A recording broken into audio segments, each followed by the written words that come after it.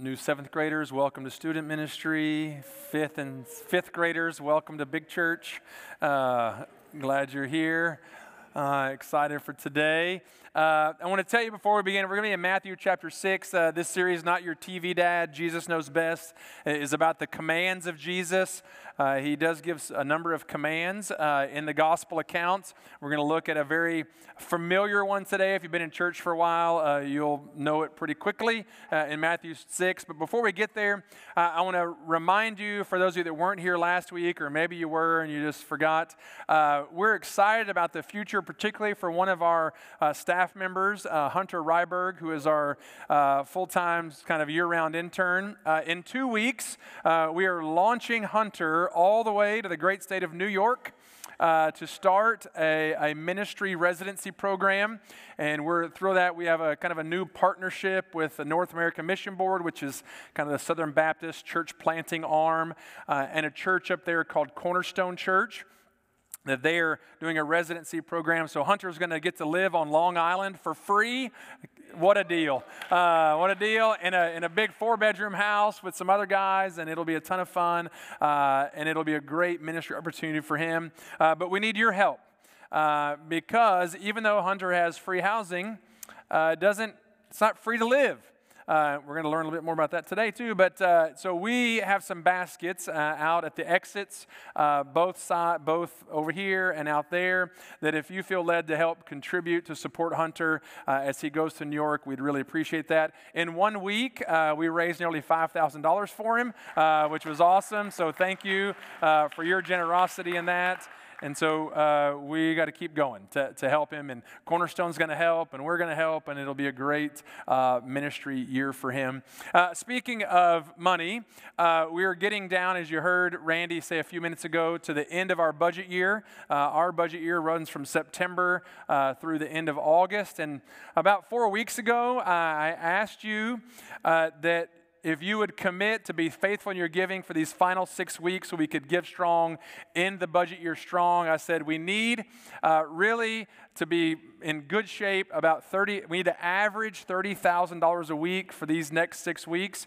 And as of week 4, you've done it, barely, but you've done it. So we're averaging just over $30,000 these last 4 weeks. And so these next 2 weeks, let's finish our budget year strong so we can move with some momentum into the new year. So thank you for your faithfulness in giving to our budget so that we can continue to do ministry and see God do great things through the life of our church. And so today, we're going to look at Matthew chapter 6. So we're going to read verses 25 through 34. Again, you know it probably once we start reading. You've heard it.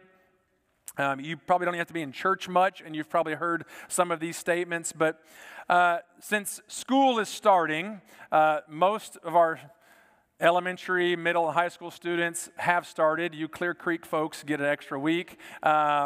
But most everybody started. Our college students are heading back, and so this kind of has an educational theme today. So teachers in the room, we got lots of those around. You remember in school, for those of you still in school, especially when you were younger, that once you learned a lesson, the teacher would sometimes say, now that you understand that, we're going to build upon that and learn something new. So that happened for most of us in 3rd grade, because most of us by 3rd grade had learned to read. Most of us had learned to read. And all of a sudden in 3rd grade, math somehow became about English. We didn't understand why. Like, math and English are different, but in 3rd grade, they became one and the same. Because then you had to figure out, if a train going east at 12 miles an hour, you had to do word problems. And somehow that lesson of reading then helped you do math. And so you built upon that. Well, Jesus is doing the same thing in the Sermon on the Mount, this most famous sermon that we get recorded from Matthew chapter 5 through Matthew chapter 7. And in the middle of this, he has a little statement about serving 2 masters, that you can't serve both God and money. You can't serve both God and yourself. You can't serve both God and something else. They're incompatible. That if you're going to serve God, then you just serve God. And so if you know that and you understand that, then there's some things that follow from that. If I'm going to serve God with all of I'm going to submit myself to the King of Kings, the Lord of Lords, if I'm going to put my whole trust in Jesus Christ, then once I have that down, once I have that understanding, then there are some things in life that are going to build upon that. And that's what the message is about today. The things that build upon the fact that if I've committed myself to serve God, then there are some things that are just going to be put into place. And so let's look at Matthew 6, verse 25. Therefore I tell you. So anytime you see the word therefore, there's a reason it's therefore. So read the previous statements, and you'll know why that passage is there. I just told you the previous statements. Serve God, not money and things, okay? That's what he says. If you can get that down, you serve God, then here we go. I tell you, do not be anxious about your life, what you will eat or what you will drink, nor about your body, what you will put on. Is not life more than food, and the body more than clothing? Look at the birds of the air. They neither sow nor reap nor gather into barns, and yet your heavenly Father feeds them. Are you not of more value than they? What a great question. And which of you, by being anxious, can add a single hour to his span of life? And why are you anxious about clothing? Consider the lilies of the field, how they grow. They neither toil nor spin. Yet I tell you, even Solomon in all his glory was not arrayed like one of these. But if God so clothes the grass of the field, which today is alive, maybe not here, but was there, I'm sure, which today is alive and tomorrow thrown into the oven, will he not much more clothe you, O you of little faith? Therefore, do not be anxious, saying, what shall we eat, what shall we drink, or what shall we wear? For the Gentiles seek after all these things, and your heavenly Father knows that you need them all. But seek first the kingdom of God and his righteousness, and all these things will be added to you. Therefore, do not be anxious about tomorrow, for tomorrow will be anxious for itself. Sufficient for the day is its own trouble. Amen. Jesus in this passage is very plainly, very directly telling those people who would say, we submit to you, we believe in you, we've trusted in you, we're following you. We exalt you as our King, our Savior, our Lord. If you're committed to the King, you don't need to be anxious. It's very plain. If I've committed my life to Jesus Christ and I trust who he is in my life, I have no need to be anxious. I'm actually commanded not to be anxious. 3 times he commands us, don't be anxious. 6 times he mentions the whole idea of anxiousness and worry and fret and struggle. Because most of the time, we worry about things that will never come to pass. We worry about things that will never even happen. Or we worry about things that won't matter. You ever heard the rule of 5? Every time you get frustrated or nervous or anxious about something, think about this rule of 5 and ask yourself, will this matter in 5 seconds? Will this matter in 5 minutes? Will this matter in 5 hours? Will this matter in 5 days? Will this matter in 5 weeks, 5 months, 5 years? Most of us get worried and fret over things that won't matter in 5 minutes. It'll be gone and over. It's done. And we go through life in this constant roller coaster of ups and downs, worry and heartache and frustration, and We waste hours of our lives worried over things that absolutely will not happen. Or if they do happen, it'll be here today and gone in a moment. It won't matter. Students, I hope you passed all of your lab quizzes this week. Because I know some of you had them. You got to, pass the lab quiz so you don't blow the school up, because you mixed the wrong chemicals. You got to do that. But that lab quiz isn't going to matter for most of you next year until you have to take it again. Right? It's not going to matter, right? That doesn't mean it's not important, but there's no reason to get like crazy, fret over, lose sleep over whatever it is. Life will go on. Now, don't tell your parents, Pastor said I don't have to care about school, because we're going to get to some more encouragement later. But sometimes we get so worked up over things that are just going to be gone in moments. And we worry so much. Or we do just the opposite. We imagine worst case scenario. Like we look at a potential scene and we only imagine the worst. Terrible. Like I'll probably die. This lady in Poland, this actually happened. A lady in Poland, the country of Poland, Eastern Europe. She saw something up in a tree outside of her house, tall up in the tree, big tree, in between the branches. It looked ominous, scary. She was terrified. Even her neighbors began to wonder, what in the world is this? They're all coming out looking at it. They couldn't quite tell. It was small, but not too small, big, but not too big, but we just couldn't see. It was so high up in the tree. They were so nervous about this that they wouldn't even open their windows at night. Remember, most people in the world don't have air conditioning, okay? So that's important. They wouldn't open their windows at night because they were scared of what this creature was. Was it a wild animal? Was it someone's abandoned pet that had been wounded? Some wild animal from the woods that had come in and gotten stuck up in the tree, and who knows when it's going to get loose. So finally, she calls animal control. And a couple days later, they come out. They're still like scared to death.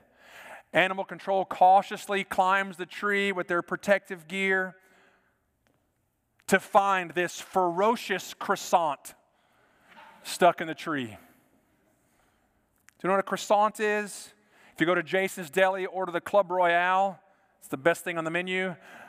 That's what they serve it on. A piece of bread. There was a piece of bread stuck in the tree that this neighborhood was worried to death over for 2 days about a piece of bread in a tree. I know that's never happened to any of you. You've been worried about a piece of bread in a tree. I'm confident in that. But what is it that we look at life and we imagine the worst case scenario and it's nothing? It's nothing. And we've wasted mental and physical energy. We've wasted trust in our Savior. We've wasted opportunity to help someone grow in their faith because we have distracted them by our own anxiety. And Jesus says, no. Now, don't get me wrong. It's, as I said earlier, students, about our lab exam. It's also not just saying, well, all's good. God's going to take care of it. I'm going to sit back and watch my YouTube TV and just enjoy life, and God's going to take care of me. Because that's what it says. That I don't have to worry, I don't have to be anxious. No, that's not what it says. God says He will meet all of our needs, and He gives two great examples. One particularly, the birds of the air. The birds of the air don't worry about things. They don't store up in barns. They don't know, but what has God given them? God has given them an innate ability to find worms. He's given them the ability, the power, the responsibility, and the provision, but they still have to fly around and look for their food and find it. But He's put that within them. In the same way He's put that within us. That would be people who actually are productive, that we have the responsibility to partner with God to meet our needs because He has placed that within us. Because this whole passage is about God's provision for our basic needs. But the broader context, the broader principle is He's going to meet every one of our needs. And so 3 times He says, stop worrying. Very directly, stop worrying. I haven't watched Saturday Night Live in a long time. When I was younger, I used to watch it some. There was this one sketch one time with Bob Newhart. Some of you that are my age and older, you know, he had his own TV show, kind of a comedian guy, sitcom. And he played a counselor. And so in the sketch in Saturday Night Live, he played a counselor. And so the patient comes in, she walks in, she sits down, and he says, look, whatever you got, I'm confident I can solve it. I know how to handle your issues. It's going to be 2 words. 2 words, whatever your issue is, just you tell me, and I'll give you the 2 words, and you'll be great. We probably only need 1 session. So she begins to share, and about halfway through, stop it. He just yells at her. Stop it. She's like, no, but you don't understand. Stop it. And the whole sketch is him screaming at her, stop it. Stop. And she just finally says, well, you know, my greatest fear is to be buried alive in a box. And so she, that's kind of a weird fear. You got to have some weird friends to that's your fear. Like, who are you hanging out with? Stop it. And finally at the end, when she keeps going, he goes, stop it or I'll bury you alive in a box. That's what Jesus is saying. Stop it. Stop it.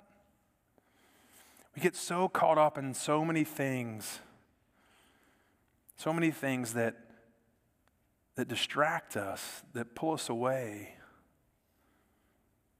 It's like, stop worrying.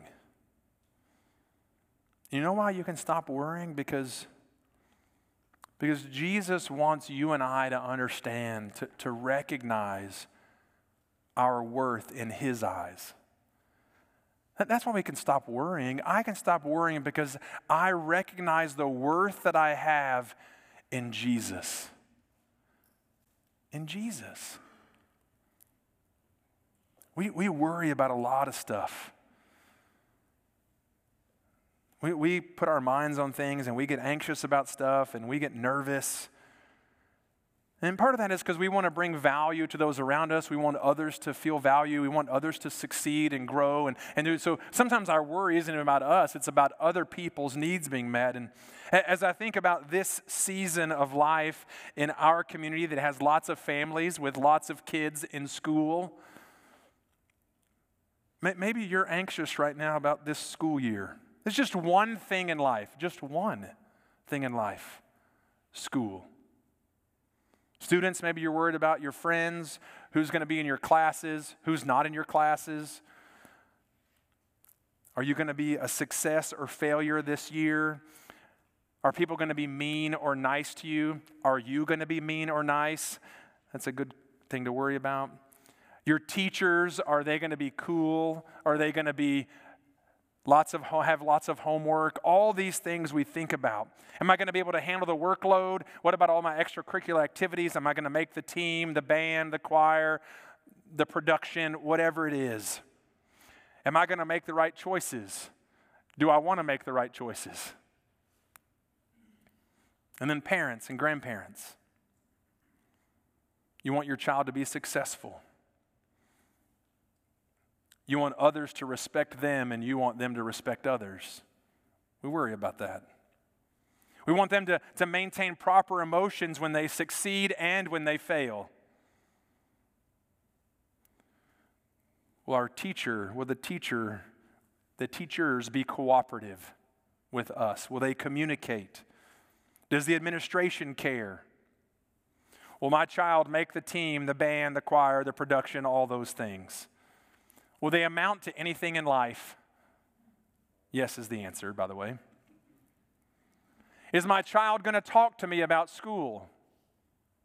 That's one of the parents' greatest worries How was your day today? Fine.